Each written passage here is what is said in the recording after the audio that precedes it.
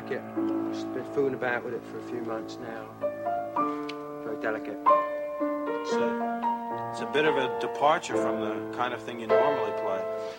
Yeah, well, it's part of a trilogy, really, a musical trilogy that I'm doing in D minor, which I always find is really the saddest of all keys, really. I don't know why, but it makes people weep instantly to play a... It's a horn part. It's very pretty. You know, just simple lines, intertwining. You know, very much like I'm really influenced by Mozart and Bach, and it's sort of in between, though. It's like a Mach piece, really. What do you call this? Well, this piece is called Lick My Love Pump. Let's go on. Hi, everyone. I'm Regan. And I'm Jeff. And this is Man and Femme Criterion Commentaries. A cinematic journey through the Criterion Collection. Today we are looking at Spine number 12. This is Spinal Tap, directed by Rob Reiner. In 1984. And it stars Christopher Guest, Michael McKean, and Harry Shearer as Spinal Tap. And we were talking earlier about how it's really too bad that Criterion didn't figure out a way to make this Spine number 11 instead of Spine number 12. It just seems perfect. I don't know why they messed that whole thing up. Seventh Seal could have been 12. Or, not. It's a good movie. It needs to be there. Just kidding. So it's a mockumentary. It's a rock mockumentary. I don't even know what to say about this. It's funny. It's good. I'm sure it was like nothing else that had ever been done before. It wasn't very popular when it was released. Oh, I'm sure. It wasn't until later that it really kind of grew. I can see that. I'm sure people went in thinking that it was an actual rockumentary about an actual band, and then when they found out that it was all a joke, they were probably pretty pissed off. Either that or they just didn't get it. I bet this had a hard sell. But that doesn't surprise me at all. No, I think it became one of the first midnight movies where places would show it at midnight and people would come and see it, kind of like Rocky Horror Picture Show and Eraserhead. It's hilarious. Mm-hmm. I mean, because it's like total crappy heavy metal guys way over the hill, still trying to be relevant. I don't know if they were way over the hill. Probably younger than you are. No, they kept showing them how they'd started in the 50s as a kind of rock band, Wasn't and then that the 60s they were like a Turtles band. Maybe the 60s, but I would assume in the 60s then they ended up being psychedelic after that. The Beatles didn't come out until 1964, so I'm assuming it's probably the 60s. Well, excuse me.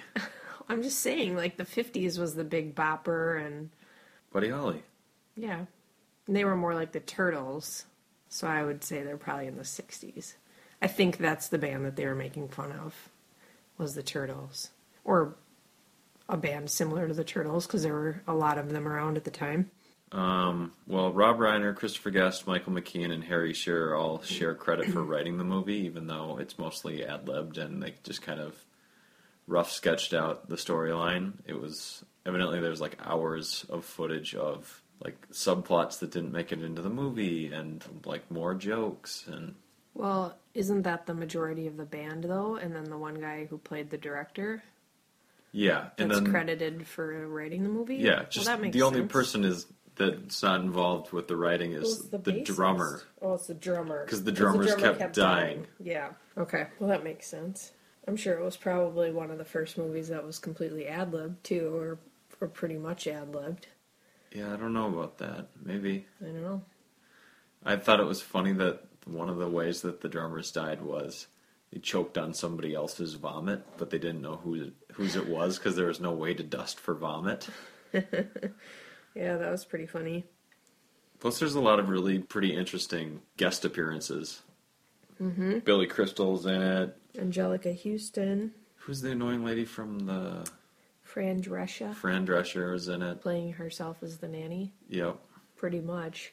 And the dude from Letterman's band leader guy. What's his name?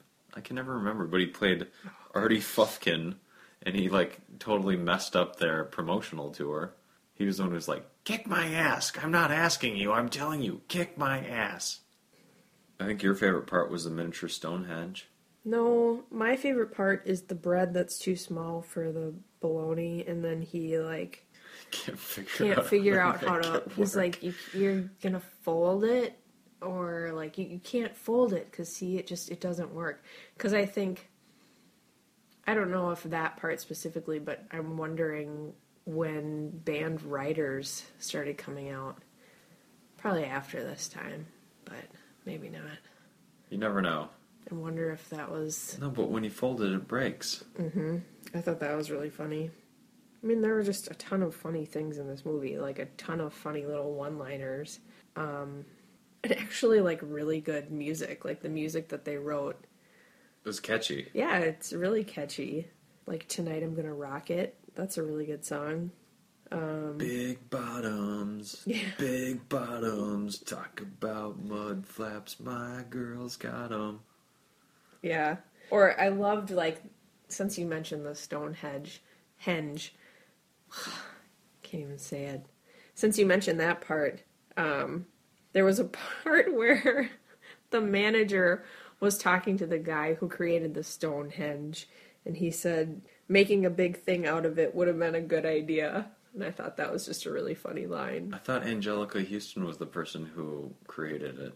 And that She they had might fucked have up and been. wrote inches instead of feet on their napkin drawing, and Yeah. that's why she made it so small. Well, yeah, and she said, I didn't want to make a big deal out of it or something, and he says making a big deal out of it would have been a good idea. I just thought that was funny. There's also like a weird relationship struggle when Michael McKean's girlfriend shows up, Janine, where clearly she's like the Yoko Ono character, but at the same time the other guitarist Nigel seems to be in love with Michael McKean since they've been best friends since childhood, and he's like jealous of her. Yeah. Well, also if you notice, the two of them constantly like have cold sores at the same time. Yeah. I don't know, I thought that was pretty funny. I mean, clearly this whole thing just kind of set up Christopher Guest's entire career in all the movies that he's directed. Mm-hmm. I mean, they're very similar. Yeah. And A Mighty Wind is actually the folk band that they would dress up as and play concerts opening up for Spinal Tap and get booed off the stage by people going to see Spinal Tap not knowing that they were the same exact people, which I think is pretty funny. Mm-hmm. I know your favorite part was when his girlfriend made him that sweatshirt with all the stars and the planets on it that he was embarrassed to wear in front of the other band members. Yeah, that was pretty funny. Or when they came out of the cocoons And the one and doesn't the open. bassist couldn't get out, and then he finally gets out at the end of the song and everyone goes back into their cocoon and then he can't get back in. Mm-hmm. I thought it was funny when they were interviewing him about their past, and they were talking about the albums that they had produced, and there was one called Shark Sandwich, and he goes, well, it didn't get reviewed very well. It was actually a really short review. The review just said shit sandwich. I feel like there was another person, like, because Billy Crystal was the mime serving food, but I feel like there was another famous person that was... The other mime. Yeah, but I can't remember who it was. It was Dana Carvey. Ah, that's right. And evidently, a lot of bands from around this time thought that this was based on them. Because they, like Ozzy Osbourne said that Black Sabbath had gotten lost trying to get on stage before at a concert venue and couldn't figure out how to find the stage for a really long time. Yeah, I wouldn't be surprised that bands would think that, because I'm sure a lot of this was taken from stuff that has happened. Like, you gotta, I don't know, were any of these people in a band before they wrote Spinal Tap, or was it just completely I think random? they're just all comedians, and this was just, the musical part just kind of played into their comedy. And I feel like there's a sequel to this movie, too. Yeah. I think there's another Spinal Tap movie. I haven't seen it, but... And I don't know if it picks up from where they left off when the band disintegrated and then suddenly they had like a number 7 hit in Japan and they ended up reforming to go play in Japan. And then they were big in Japan. Totally big in Japan. Have a good time all the time written down. What was that? I don't know, because I also have It's Such a Fine Line Between Stupid and Clever written down. Or I have How More Black Could This Be? None more black. None more black. Oh, about the album cover? Yeah, that was funny. It was like every move that they made just was a terrible, terrible move. Mm-hmm. It also kills me that there's that scene where he's playing that beautiful piano piece, and Rob Reiner's character is like, "Oh, that's gorgeous. What do you call it?" And he's like, "Lick my love pumper in B flat major." Do you remember how when the band was falling apart, the bassist and the main guy, Michael McKean's character, were like, "Well, this is great. This is the best thing ever. Now we can finally do all the things that we've always wanted to do. Like the Jack the Ripper musical that we've always wanted to do called Saucy Jack." I really wish someone would have done that. They might have, for all we know. I would actually go watch that. Saucy Jack? Yeah. I would seriously go watch it. It'd probably be better than Sweeney Todd, and I'd like it. Let's talk about Spinal Tap. I know, but there's just not a whole lot to say about this movie. I mean, it's really funny. It's really short, though. It's like 80 minutes. Yeah. And it influenced, I'm sure, people like Flight of the Conchords, which is a total spoof similar to this. But other than that, like, unless we like get in depth into the meaning behind things, and I don't think there's. I think it's just supposed to be funny. I mean, it's really pretty witty, and for an improv story, an improv dialogue, it's funny. I would love to see the stuff that didn't make it in. I haven't watched any of the extras on the DVD, but I listened to the commentary of them in character commenting on their own film, which was pretty funny. According to them, everybody in it is dead. What else should we say? I don't know what else there is to say. You can kind of see how it maybe took a little bit from Don't Look Back, the Bob Dylan documentary by Pennebaker. Mm-hmm. And I haven't really seen a lot of other pre-'80s music documentaries to really... I mean, other than the Beatles stuff, but those are fiction films. Mm-hmm. Yeah, it was really fun.